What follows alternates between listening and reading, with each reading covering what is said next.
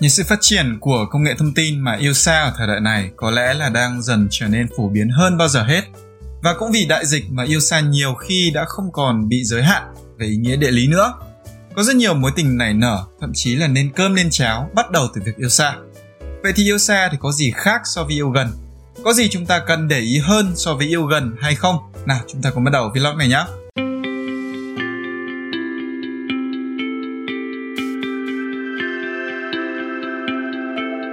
Trước khi nói về vấn đề yêu xa, mình muốn nói về việc hẹn hò hay tìm hiểu từ xa trước. Dù là bạn tìm hiểu họ qua Facebook, Tinder, Zalo hay bất cứ mạng xã hội nào đi nữa, thì có lẽ việc đầu tiên phải làm là xác định xem họ có đúng là người mà họ nói hay không. Vấn đề này thì mình đã từng nhắc tới ở vlog số 15, lúc 4 phút 20 giây, và những red flags đó được áp dụng cho cả nam và nữ nhé.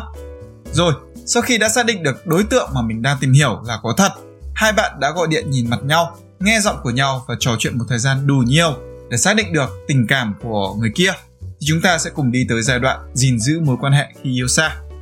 Lời khuyên đầu tiên cũng là lời khuyên hiển nhiên nhất, đó là duy trì liên lạc nhiều nhất có thể. Nhớ nhé, là nhiều nhất có thể, tức là hoàn cảnh cho phép, chứ không phải là bắt ép cả hai người phải luôn có mặt để trả lời tin nhắn hay cuộc gọi 24/7. Đến ngay cả khi lấy nhau về rồi, hai người còn chưa chắc đã có thể ở cạnh nhau 24/7. Nói gì tới yêu xa, đúng không? Vì vậy, giữ liên lạc ở đây không nhất thiết là phải liên tục gọi điện hay nhắn tin cho nhau, nhưng hãy tìm cách để khiến cho hai người có cảm giác như đang ở bên nhau vậy.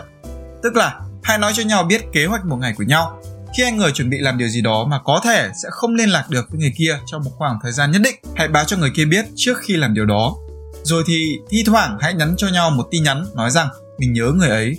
Việc này thực sự chỉ mất chưa đến chục giây thôi, nên dù công việc có bận ngập đầu thì bạn hoàn toàn có thể tranh thủ lúc đi toilet, nán lại chục giây để nhắn cho người yêu. Một tin nhắn đơn giản như vậy thôi nhưng nhiều khi lại có hiệu quả rất lớn đấy. Rồi khi hai bạn về tới nhà, sau khi đã xong xuôi hết mọi thứ rồi, thì hãy gọi video call để nhìn thấy khuôn mặt của nhau, cũng là nhìn thấy cảm xúc của nhau nữa. Cũng giống như việc khi hai người yêu gần, nhiều khi không cần phải nói gì, ngồi cạnh nhau thôi là đã thấy vui rồi. Yêu xa cũng vậy, ngay cả khi bạn đã buôn hết những chuyện trong ngày rồi, chẳng còn gì để nói với nhau nữa, thì cũng hãy cứ để video call đó mute tiếng đi, rồi hai bạn lại đi làm việc riêng của nhau. Ví dụ như bạn thì muốn đọc truyện tranh, người kia thì còn công việc phải hoàn thành nốt. Hãy cứ để video call đó, thi thoảng lại quay qua nhìn người ấy một lát, rồi lại tiếp tục làm việc mà mình đang làm. Mấu chốt của việc làm này là để tạo cảm giác cho cả hai người, như thể hai người đang sống chung dưới một mái nhà vậy. Khi nào muốn nhìn thấy là ngay lập tức nhìn được luôn. Điều này thì sẽ giúp cho sự gần gũi của hai bạn dù không được như khi gặp mặt trực tiếp, nhưng vẫn giữ được sự bền vững. Lời khuyên thứ hai là hai người nên có và biết tôn trọng sự độc lập của nhau. Rất dễ hiểu là khi yêu xa, nhu cầu muốn được gắn kết với người yêu trở nên mạnh mẽ hơn rất nhiều so với yêu gần. Điều này dễ khiến bạn hoặc người ấy trở nên needy, tức là đòi hỏi người ấy luôn phải ở bên cạnh bạn bất cứ khi nào mà bạn muốn, mà không để cho họ có cuộc sống của riêng họ. Điều này dễ làm cho đối phương trở nên ngột ngạt, từ đó ảnh hưởng sâu tới mối quan hệ của hai người. Vì vậy, cũng như việc yêu gần, khi yêu xa, cả hai người đều cần biết cho phép người kia có thời gian của riêng họ để làm những việc mà họ cần làm hay muốn làm, đồng thời phải hết sức tin tưởng rằng họ sẽ không làm gì có lỗi với mình trong khoảng thời gian đó. Chính việc biết tôn trọng sự độc lập cá nhân đó sẽ làm cho mối quan hệ của hai bạn trở nên bền vững hơn. Tại sao? Bởi nếu bạn cố tình bắt người kia phải luôn ở bên cạnh bạn mỗi khi có thể, tức là họ sẽ không còn thời gian để chăm chút cho các mối quan hệ khác của họ ngoài bạn, bao gồm bạn bè và gia đình. Từ đó thì trong họ dễ cảm thấy ấm ức, bứt rứt và dễ trở nên gắt gỏng, cáu bẳn hơn với bạn. Ngay cả khi hai bạn không hề cãi nhau, nhưng mỗi khi nghĩ về bạn, họ sẽ ngay lập tức nghĩ tới những cảm giác tiêu cực đó. Từ đó nhu cầu liên lạc với bạn sẽ giảm dần. Và kết quả là gì thì chắc là không cần bàn tới. Khi mình còn ở Úc, còn vợ mình ở Việt Nam, bọn mình vẫn thường báo với nhau rằng hôm nay có lịch đi chơi với bạn này bạn kia, và tới giờ đó thì tự khắc không liên lạc nữa để đảm bảo người kia đi chơi được trọn vẹn. Cùng lắm thì thi thoảng nhắn một tin nói nhớ nhau hoặc hỏi đi chơi có vui không, nhưng không mong đợi là sẽ được trả lời ngay lập tức, bởi cả hai người đều hiểu rõ rằng người kia đang bận sống cuộc sống của riêng họ.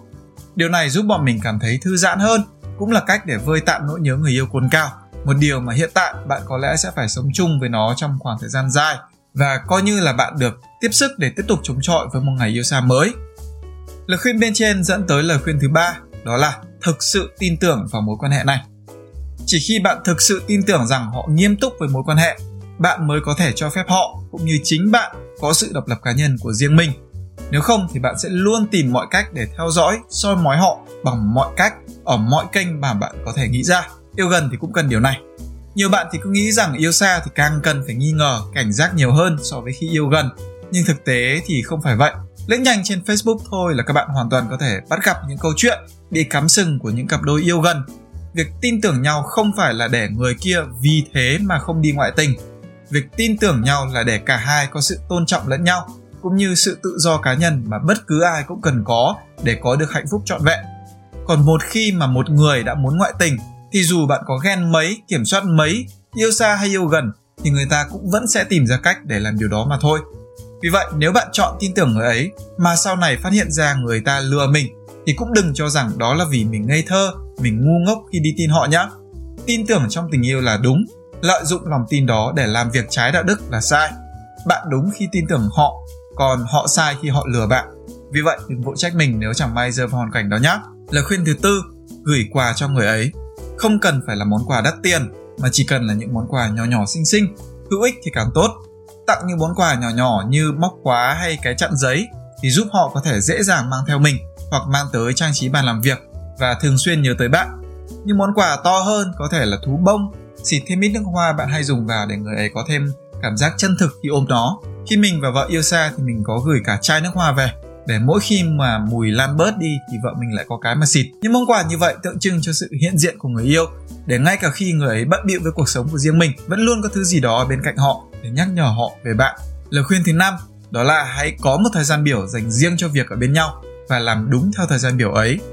Một trong những khó khăn lớn nhất của việc yêu xa đó là người này cứ mong ngóng người yêu và mong chờ để đáp lại càng sớm càng tốt. Nhưng người kia do bận việc này việc kia mà không thể rep lại ngay, và thế là một người cứ phải chờ đợi thấp thỏm, cộng thêm nỗi nhớ cồn cào nên dễ gây ra những cuộc cãi nhau không đáng có. Nếu hai bạn có hẳn một thời gian biểu cho từng ngày, quy định rõ rằng từ khoảng thời gian nào tới khoảng thời gian nào hai bạn sẽ bận việc cá nhân, và từ khoảng thời gian nào tới khoảng thời gian nào hai bạn sẽ dành riêng cho nhau, thì xuyên suốt cả ngày hai người sẽ không phải chịu những chờ đợi vô nghĩa nữa. Ví dụ, bạn biết là từ lúc ngủ dậy tới 12 giờ trưa, người ấy sẽ bận làm việc. Tới trưa thì tranh thủ ăn rồi lại làm tiếp tới 5 giờ chiều, rồi còn đi lại các thứ, có khi tới 7 giờ tối mới có thể an vị mà ngồi video call với bạn.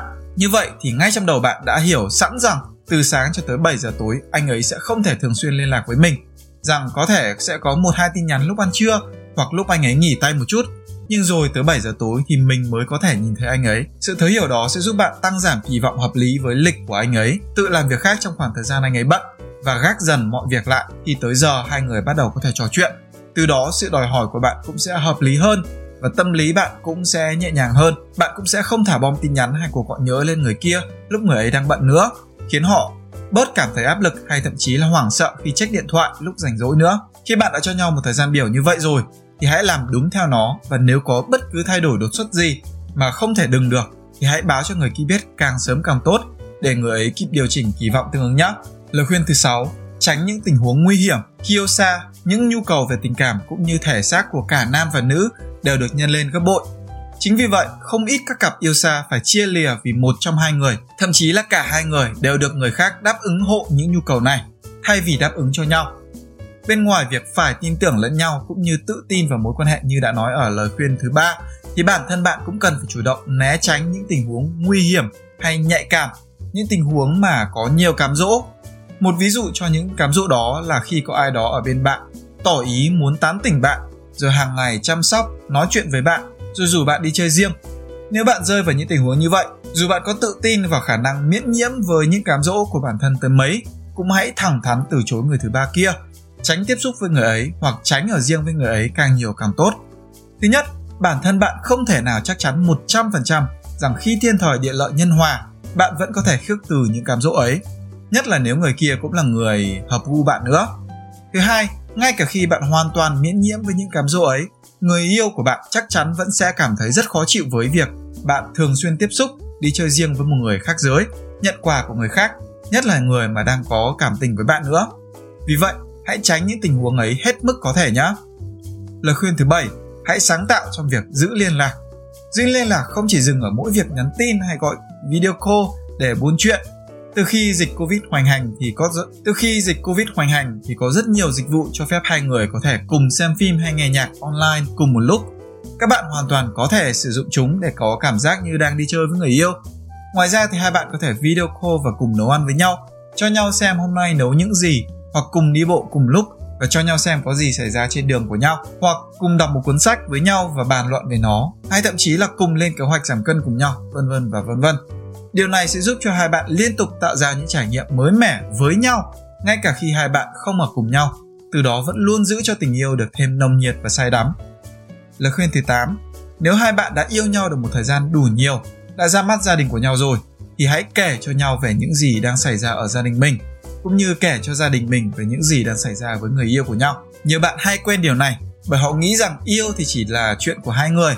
Nhưng nếu hai bạn nghiêm túc và muốn đi tới lâu dài, thì đừng quên rằng kiểu gì bạn cũng sẽ phải tiếp xúc với người nhà của người yêu. Vì vậy, giữ một mối quan hệ tốt đẹp với họ là điều không hề thừa thãi, thậm chí lại còn có lợi cho việc giữ lửa tình yêu khi yêu xa. Cứ thử tưởng tượng, bố mẹ người yêu bạn thực sự rất quý bạn, thì nếu người yêu bạn có biểu hiện gì đó không đúng, thì chính họ sẽ là người nhắc người yêu bạn về bạn, rằng người ấy không được làm điều gì có lỗi với bạn. Có một đồng minh mạnh như vậy giữ người yêu cho mình thì chẳng phải là rất tốt sao? Bên cạnh việc kể chuyện thì hai bạn hoàn toàn có thể gọi video call cho nhau khi có bố mẹ hai bên ở đó. Dù là những câu chào hỏi xã giao thôi, nhưng nó cũng vẫn làm họ nhớ tới khuôn mặt bạn, nhớ tới giọng nói của bạn. Và thế là đủ để giúp hai bạn gần như là kết nối ngay lập tức với gia đình của người yêu khi gặp mặt trực tiếp sau này. Lời khuyên thứ 9 cũng là lời khuyên cuối cùng. Hãy sắp xếp để được gặp mặt trực tiếp càng sớm càng tốt. Cả năm gọi video call với cả trăm món quà cũng không thể nào bằng một cái ôm trong 5 phút hay một nụ hôn trong 5 giây. Vì vậy, hai bạn hãy cùng nhau lập kế hoạch để đến với nhau sớm nhất có thể. Việc cùng nhau lập kế hoạch và xác lập chính xác ngày sẽ gặp nhau sẽ giúp hai bạn cảm giác rằng hai bạn đang cùng muốn cam kết một mối quan hệ lâu dài, rằng mối quan hệ này có một mục đích rõ ràng, cũng như tạo ra sự háo hức khi chờ đợi. Rõ ràng là việc biết phải chờ trong 5 tháng vẫn sẽ dễ chịu hơn việc không biết phải chờ tới bao giờ, đúng không? Khi mà hoàn cảnh hay điều kiện không cho phép, đặc biệt là trong mùa dịch này, hai bạn không biết bao giờ mới có thể gặp nhau, thì cũng hãy ước lượng về nó và cùng lên kế hoạch sẽ làm gì khi gặp nhau. Bản thân việc đó thôi cũng đã đủ để làm hai bạn háo hức được gặp nhau rồi, và từ đó sẽ nghĩ về nhau nhiều hơn, làm tình cảm thêm đậm sâu hơn. Vậy là đến từ cuối vlog rồi. Tổng hợp lại thì chúng ta có các lời khuyên sau cho việc yêu xa. Liên lạc nhiều nhất khi có thể, nên có và biết tôn trọng sự độc lập của nhau, thực sự tin tưởng vào mối quan hệ này, gửi quà cho người ấy, có thời gian biểu dành riêng cho việc ở bên nhau và làm đúng theo nó, tránh những tình huống nguy hiểm, sáng tạo trong việc giữ liên lạc với người thân của người yêu, và cuối cùng gặp mặt trực tiếp càng sớm càng tốt. Chúc các bạn may mắn và hạnh phúc khi yêu xa nhé. Còn bây giờ, tạm biệt và hẹn gặp lại.